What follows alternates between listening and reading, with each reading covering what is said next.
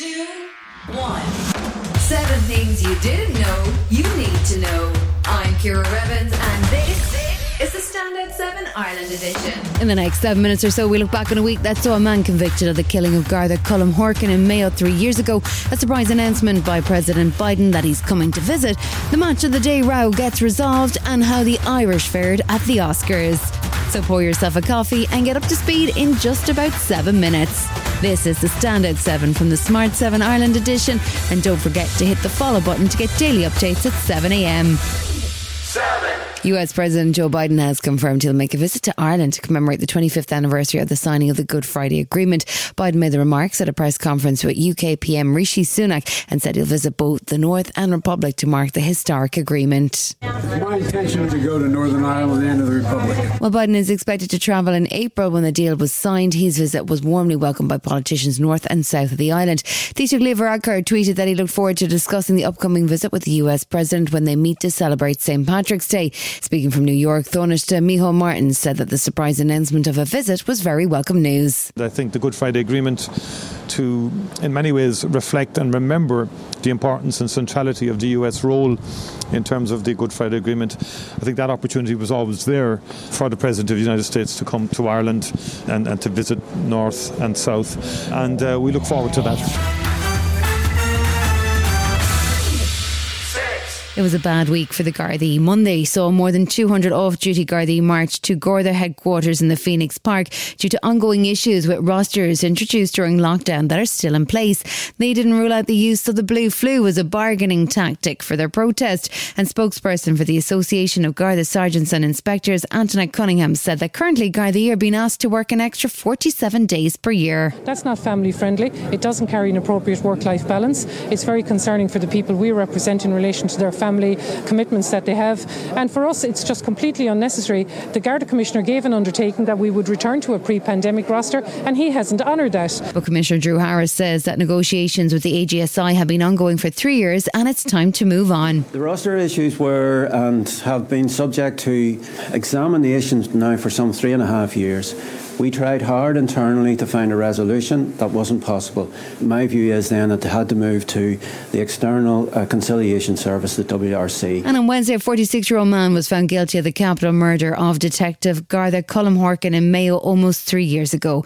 Stephen Silver went on trial for murder last year, but the jury in that trial couldn't deliver a verdict. He'll be sentenced in April.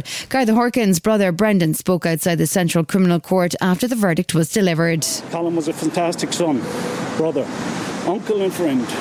His memory remains etched in our minds every minute of every day, and today's verdict, while giving us some closure, will never replace him, the man who was the glue in our family and bound it all together. And former colleague and good friend, retired Garda Sergeant John Hines, spoke about how the murdered Garda would be remembered. He investigated some very, very serious instances of rape and child sexual abuse of myself. And he really went to the ends of the earth to ensure that the victims got justice in those cases. For myself, he'll be remembered as a hero.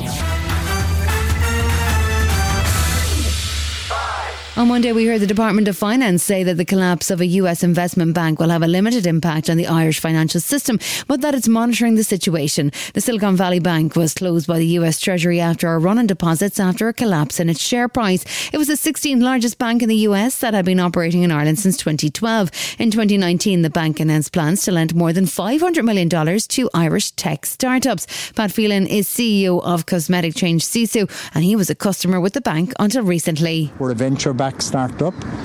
The venture capitalists like you to use SVB. So we had multi-million on deposit there, and as it started getting to the afternoon San Francisco time, I was really in panic mode. And our experience, Ireland, tells you that it's slow and then it's fast.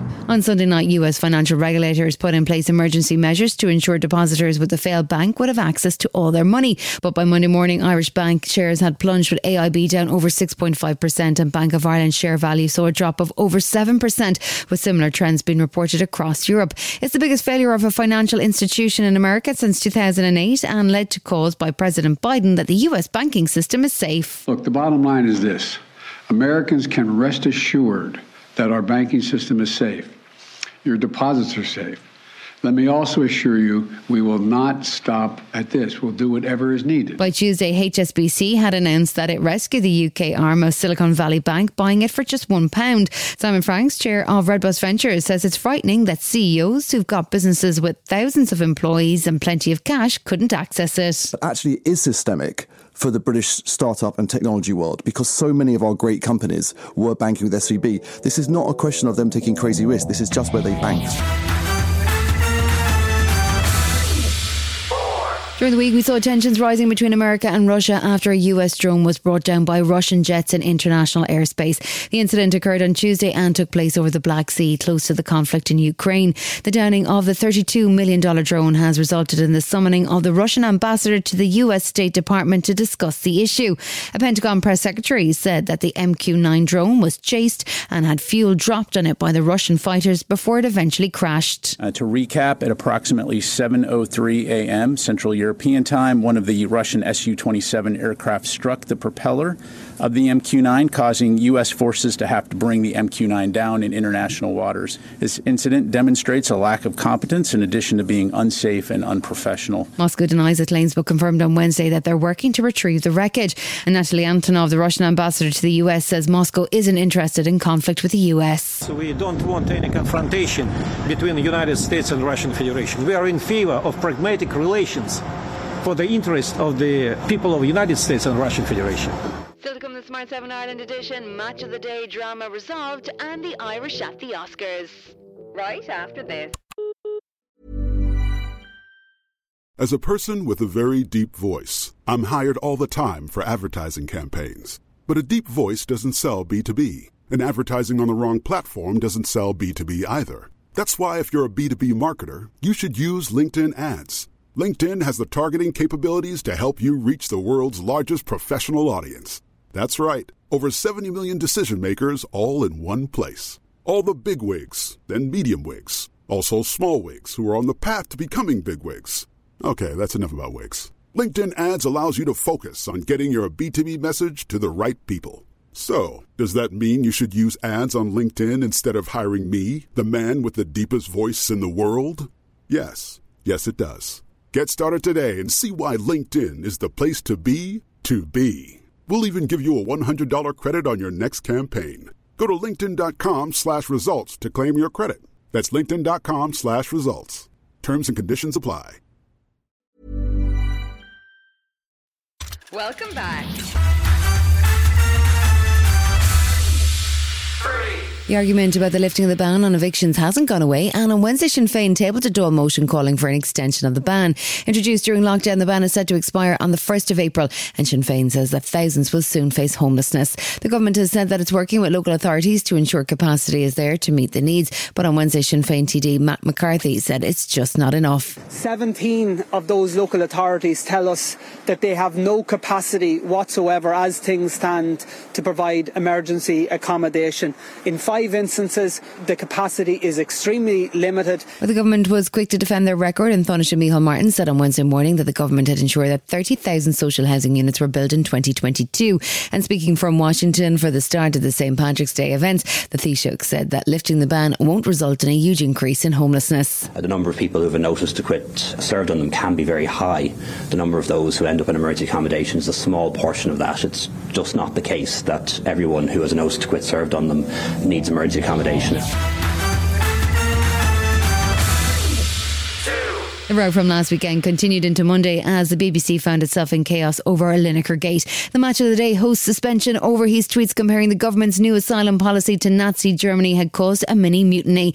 The Saturday night show went ahead with no commentary or punditry, and Sunday night's Match of the Day too had to be reduced to just 14 minutes of programming. The former BBC Director of Sport, Peter Salmon, called the situation a mess. It doesn't help. The chairman of the BBC himself is slightly to one side in this process, and there's a bit of an issue. Yeah. It means that Tim Davie is sort of isolated in some ways. He needs to come home and grip this now. We need him back running the ship. So it's a tricky one. But by Tuesday, it looked like it had all been resolved and Gary was coming home. A review of social media guidelines was announced, and the BBC apologised to audiences for the disruption as Lineker thanked his colleagues for their solidarity. BBC Director General Tim Davie denied that there had been any political involvement, saying impartiality guidelines would be equally applied to any party. Absolutely not affected by pressure from one party or the other. That is not how we work editorially in the BBC. It's a convenient narrative. It's not true.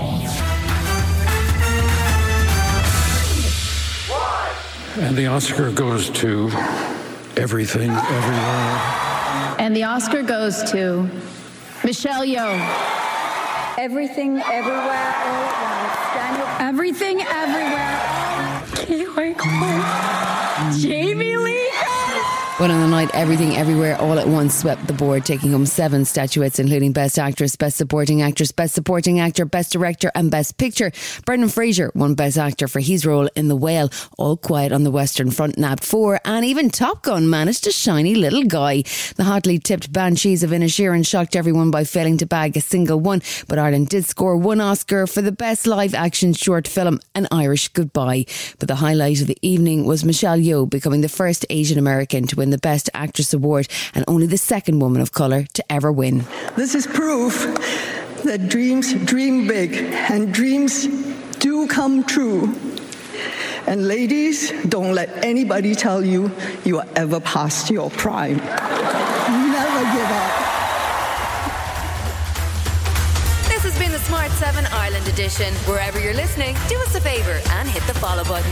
We're back Monday morning at 7 a.m. Have yourselves a great weekend. Written, produced and published by Daft Doris.